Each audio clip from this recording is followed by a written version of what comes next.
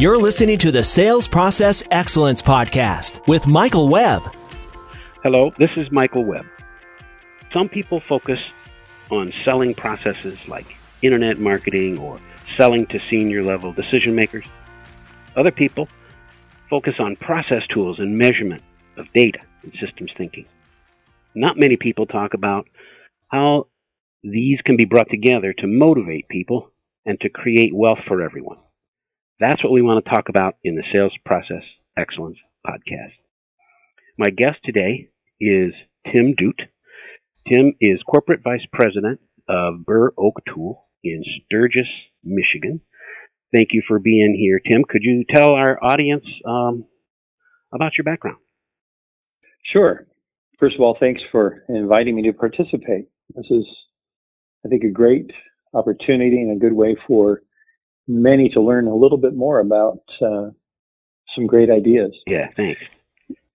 So my background, Burr Oak Tool is a manufacturing company. We've been around for almost 75 years, and we manufacture large machines and machine tools primarily for the HVAC industry.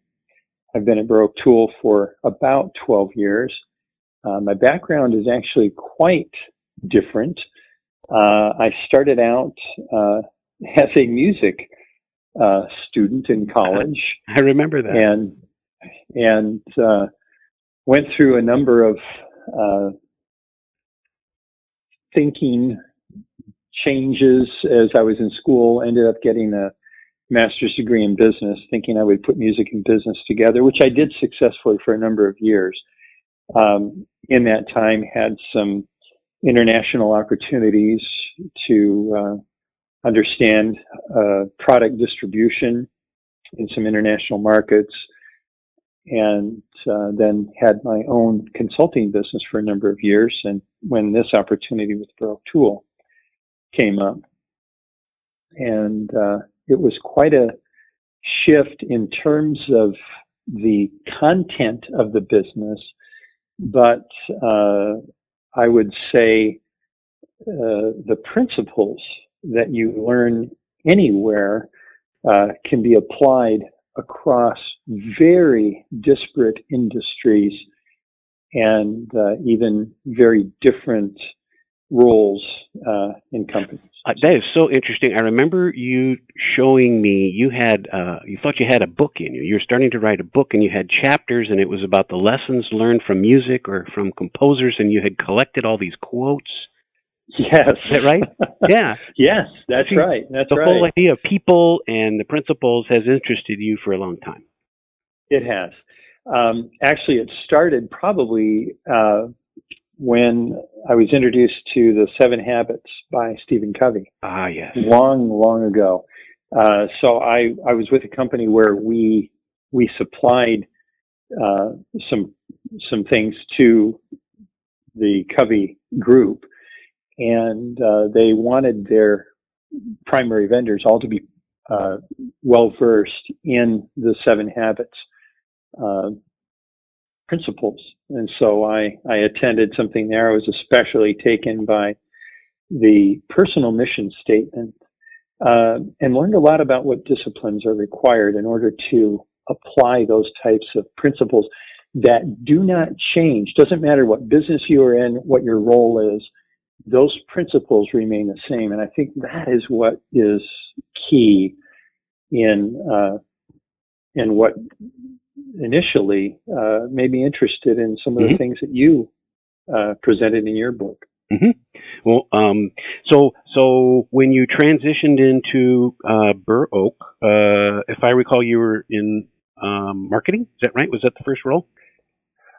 Actually, the first role was international development, but quickly transitioned into both international development and marketing. And I did that for a couple of years, and ultimately I was asked to take on the role also of all of the sales functions at Burr Oak Tool. So sales, marketing, and business development. Right. I think that's when we met, when that was starting to take place, and you were looking at this bullpen of sales engineers with all different kinds of personalities and trying to say, oh, now, how do I do this?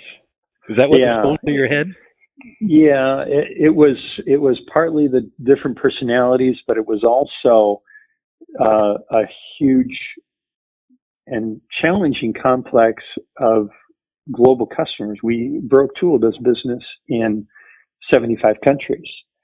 And so when you take the different personalities in the U.S. and overlay it on customer experience in the U.S. compared to one in India, compared to one in Brazil, compared to one in Europe, compared to one in China, that's where it gets pretty complex. And so, as I recall, Baroque was already, I don't know how you would put it, supportive of the kind of the lean philosophy of process excellence, had made some progress with that, and because of your interest in principles, you knew that some of that needed to transfer into sales, which was your interest in my book, right? Yes, exactly. When I first picked up your book, I immediately, of course, saw the connection. It was clear that there was a connection between lean thinking and process thinking, which actually, to me, seemed very, very close to the principle-related approach of the Covey 7 Habits. Mm-hmm. And when I saw the principles that you outlined, I thought, oh my goodness, principle-based selling, principle-based or process-based, to apply this across an organization just made so much sense. And I was pretty excited about it. Well, so then what happened? Well, then when I look at the application of anything like that, there's a couple of different ways that it has to be applied when you're talking about principles, because one is to look at the external reach of that and how does it impact our ability to win customers. And not only it's not winning customers, it's really a process of qualifying and understanding and making sure that we not only are providing a service, but it's a good fit, because not every customer is going to be a good fit for every company when it's a business to business, a B2B situation. Mm-hmm. So that's one part of the equation. The other part of the equation is internal. When you think about the culture required to shift an entire process from the way we've always done it to something new and different, that's going to require quite a bit of effort. And whenever you have people in the equation, which in a normal business is always, there are things you have to do to win over the culture and get everybody rowing in the same direction and moving together. So what I saw in your thoughts in the processes that you presented was a way to accomplish that. And we did guided discovery with your senior sales, marketing, and service team. Yes, and they did. They take to that pretty well. What were kind of the conversations that were going on when I wasn't there? When you weren't here, well, first of all, you were trying to get quotes out every day. That's what we were trying. Yes. So we had the battle that we were trying to fight while bringing in and attempting to overlay this brand new process. So and to say that we were trying is, it's never that we try. We have to implement. We have to implement to make change, and we have to implement to succeed. So we knew that it was important. We knew that this change was something that we had to make happen. And I think we were realistic. We went with you. We actually met with you several times. You first met with our senior team, more than once. And then we had some presentations to the overall sales team in making sure that everybody was on board and everybody understood the same thing from the same perspective. So in order to make that happen, I remember we made you provided us with some materials that we distributed.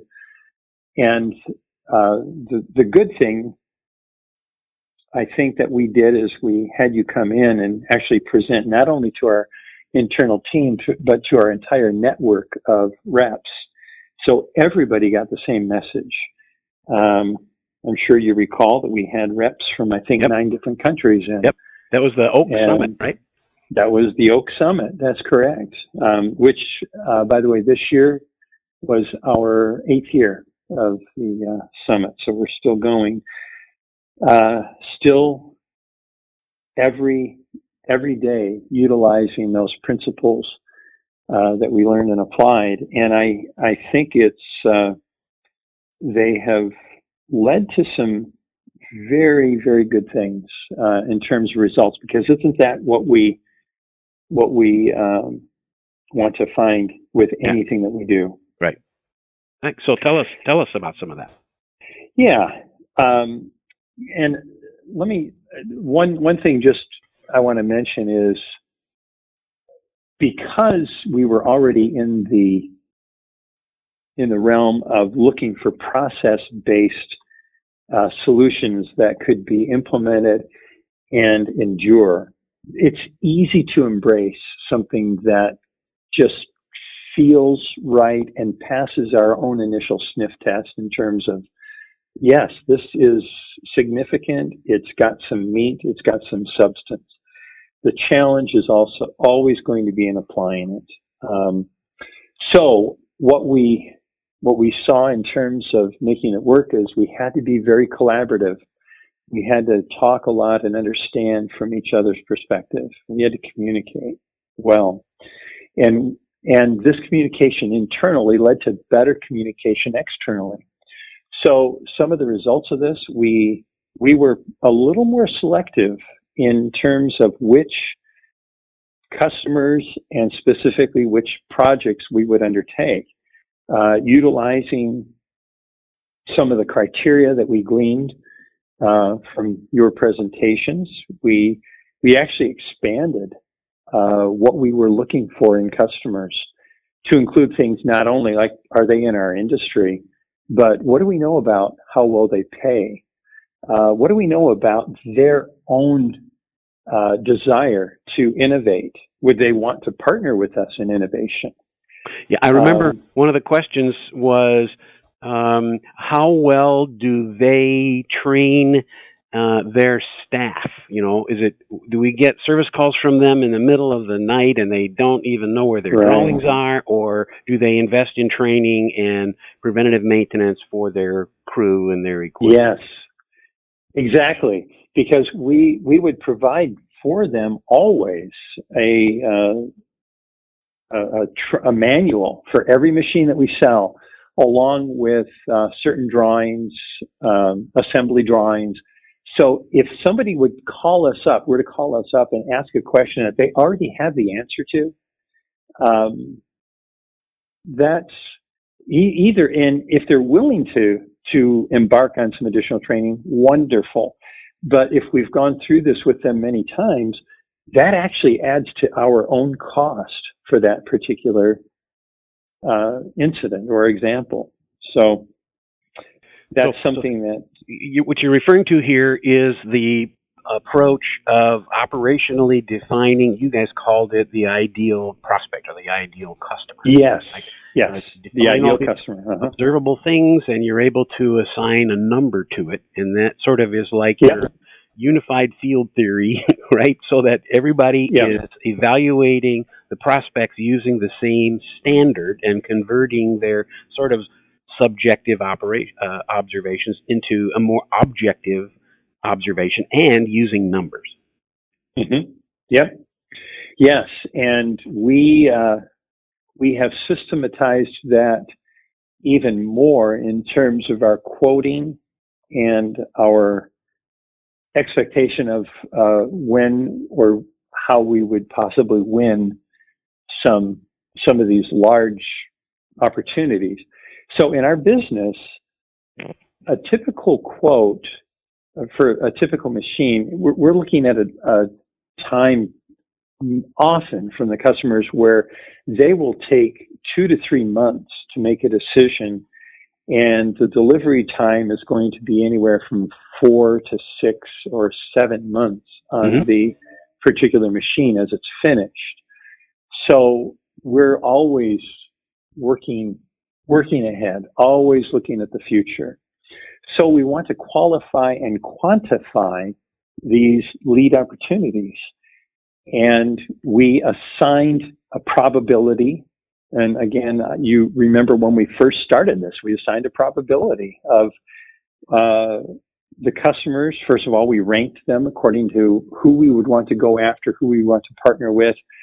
And by using this method, those observable qualifications, that's what enables the observable. Right. Yes, exactly. And so we knew who we would want to put on our front burner, so to speak. Mm-hmm. So the results have been a greater number of wins. And part of that is because of both the customer and the type of business that we're going after. So we began to win a greater percentage of those quotes that we put out. Another is we saw an increase because we were paying closer attention to everything across this wide spectrum of information. We saw an increase in our overall margins on those machines. That's fabulous. And the last thing, which is not the last, but the beginning, is we have seen with certain relationships that we have that, as I think I mentioned this a little bit earlier, that we are becoming involved and engaged with the customer much earlier in the process. So we are seen more as a partner than as a vendor. That is so important because we know ahead of time what they're thinking, and they're actually coming to us for advice, for guidance.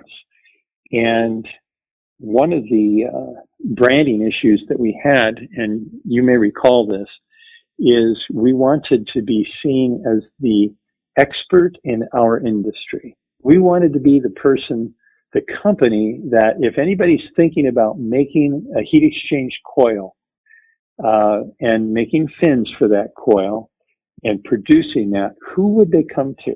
They would come to Baroque Tool. We wanted to be the thought leader within this. Mm-hmm. And so, and in many cases, I think it is happening.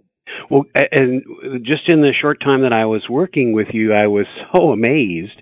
Here's a mature industry, and here's a company whose genius is just overflowing because you came up with the Triumph bender, right? This machine that stretches the copper tubing to straighten it. What a radical departure from traditional ways of doing that mechanical process. And then you came up with, I forget the name of the machine, but instead of pulling a die through the copper tube to expand it, sort of weld it to the fins in a heat exchanger, it uses compressed air.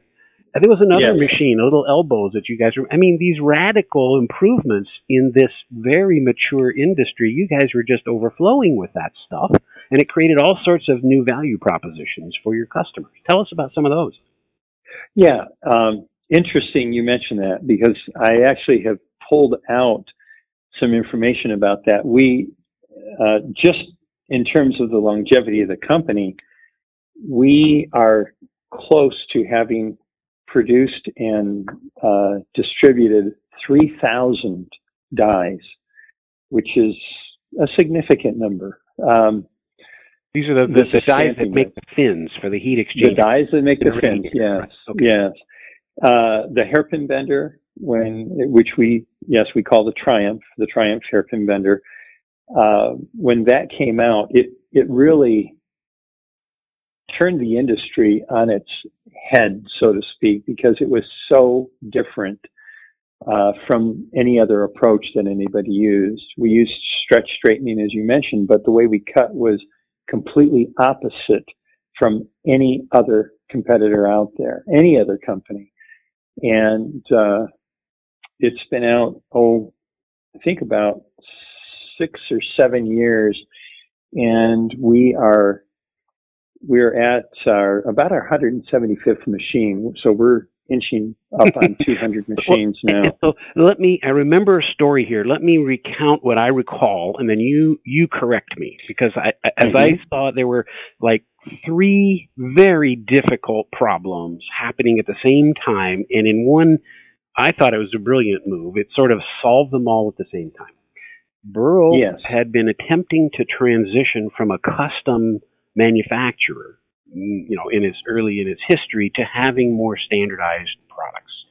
Difficult transition to make, lots of architecture decisions about how these machines are designed, and the new Triumph machine not only presented an opportunity to revolutionize the market, but also to take a step forward in standardizing the potential designs, right? That's one issue. True, yes. right? Okay. Mm-hmm. Another issue. That is true. The sales force is breaking its back, because all these quotes take like a week, of engineering time to assemble them, right? That's correct. So to have a way of doing an estimate quote, a budgetary quote, right, without requiring all that sales time, was something you didn't have, really wanted, and that this machine provided an opportunity to attempt that. Correct. Third, no, you're absolutely right. Third, the sales force, because all of this time doing quotations and then re-quotations and then modifying the quotations and then doing them again, the sales force didn't have a lot of time to go out and do prospecting and build relationships, and much less find new accounts. And so I believe what Jason may have been behind it, but Jason and Brett both, they came up with a sort of a spreadsheet that it contained these new estimating standards and combined it with a landing page, an offer on your website that would offer a prospective customer engineer to compare this new radical technology with the competitors, not divulging the cost of the machine or anything, but in terms of cost per part, because it could process more parts per shift, and you could tell it how many changeovers you have to do per shift and stuff like that. And so you release this web page. The spreadsheet that did the calculations was behind the scenes. The customer got something they wanted, right? And the salesperson was prevented from having to spend a couple of days or more doing a budgetary quote. And I think as I recall, within a month of releasing that, the sales force had like 3 qualified new account prospects that they never would have had otherwise. Is that pretty close to what happened there? Yeah, you're remembering that well. No, that is accurate. That is accurate. We still utilize that same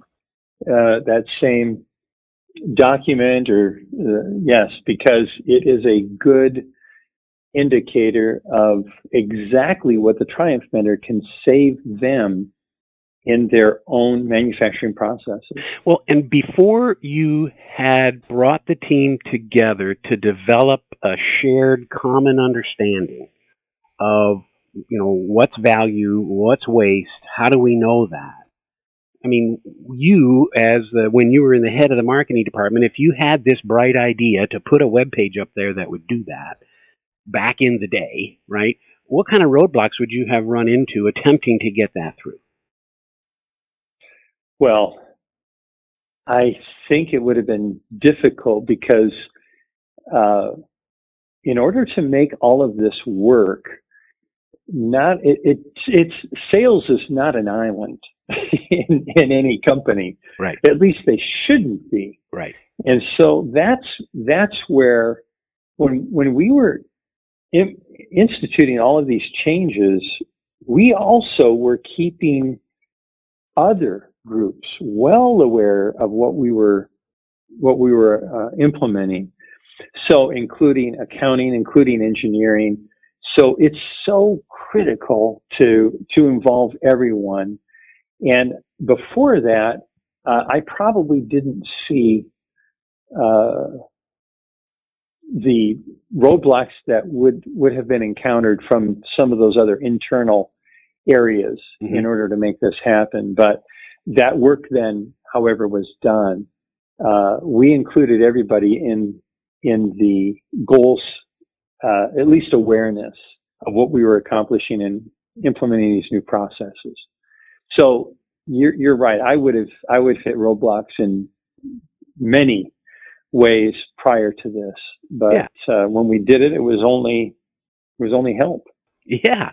Well, and if someone in the sales department thought of an improvement, right, they would have run into roadblocks because they would have needed help from, engineering to come up with this new way of doing quoting, or they would need help with the marketing department or something. And all those departments, if you're not thoroughly immersed in the concept of systems thinking, all those things, it's hard to coordinate them. It's hard to have harmony between them.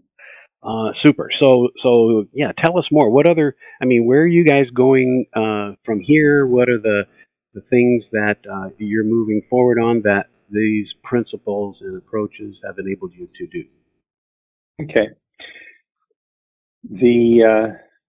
The plan moving forward is to identify and focus, which we're doing, on additional partners. We've actually taken this approach and applied it into other areas outside of capital sales. We've also applied it into our service area and our parts. Of course, both of those are still sales, into our parts area, a very process-based approach. And with all three of those running in harmony, you can see the synergy that is possible, because a capital sale for one of our machines, of course, generally it's a significant investment for any of our customers, and we always want them to understand the value proposition of this particular piece of machinery for their company over the life of the machine. But we also want to make sure that they understand that through our process, we will also support them in terms of service and parts. And I don't think our industry is different from other industries. Generally, we hear that if there are companies, for example, working in the U.S. that are based in Asia, it's very difficult for them to successfully and efficiently deliver parts on time. It's just a hard thing. They may be able to get their machines there on time, but the after sales service is just as important for them maintaining that machine, and is a huge part of the decision in whether or not they would go with us versus a competitor, either way. So we saw the value in implementing this same process-based approach into everything that we do, and it has made a difference. And I think that's actually solidified our relationship with certain customers because we are able to deliver across everything that we do, not just capital machines, but also parts and service. So that has made us more successful. Well, and I remember, let me make this comment and then have you react to it. And then if there's anything else that you think we should keep in mind or that the audience would appreciate hearing, about your journey there. I know it wasn't easy. I know that one of the challenges, because your business is so complex, is a customer gives a request to use, titanium on the guide rails or something with different tolerances. And so thus you have to issue a revised quote, right? You get the order. And then 6 months out, all of a sudden engineering or manufacturing runs into a snag and, we got a delay. It's just a frustrating thing for the customer, frustrating thing for the sales department. And by having a process, as I recall, it enabled the first part. The salespeople were kind of not. It was like, okay, fine, we did a process. It didn't really. It didn't seem to me anyway like this is really the central, really important thing until they realized that there could be put a point beyond which it's not the sales department's fault if something goes wrong. Okay, now we agree on it, and then the snake turned around the other way because they found out that they had been making some mistakes in the quotes inadvertently. Mm-hmm. So they were the causes of it. But so the process, this logic, this defining things, focusing on the evidence and the data helped everyone to realize what's broken in our system, how that ends up impacting the customer and therefore the money that we can get from the customers, the lifeblood, right? And so the implications of it weren't expected, right? You learn things you didn't expect to be learning, and it made everybody and the company better. Is that a fair way to characterize yes, that story? That's actually a good description. One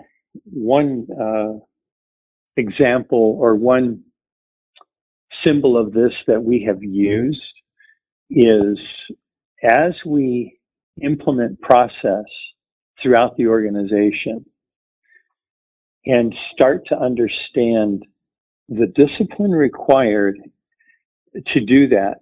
And if we master that one thing and do it well, it will always reveal additional rocks. What it does is reduces the water level or however you want to put that. And it reveals other issues that you have to work on.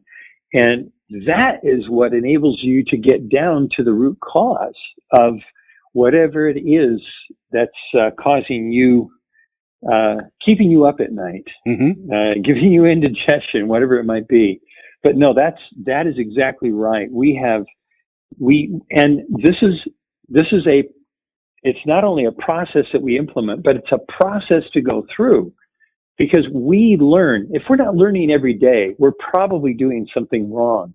And we should be constantly on the path to improvement and change. That's part of process. And that is what makes us better. So we don't really, we're aware of what our competitors are doing, certainly. But our goal is to always better ourselves. We want to focus on our own processes, the way we do things, and make sure that we are doing it better than anybody else. If we're doing that, then there's no one that will be able to touch us. Yeah, that's wonderful. And thus the principles approach is fulfilling not just for the company's goals, but for individual goals and leadership goals, and it's rewarding to be able to encourage and help the people who work with you and for you in their growth as well. Yes, this has absolutely been a wonderful story. I've been looking forward to it, and I really appreciate you being so candid and open in these.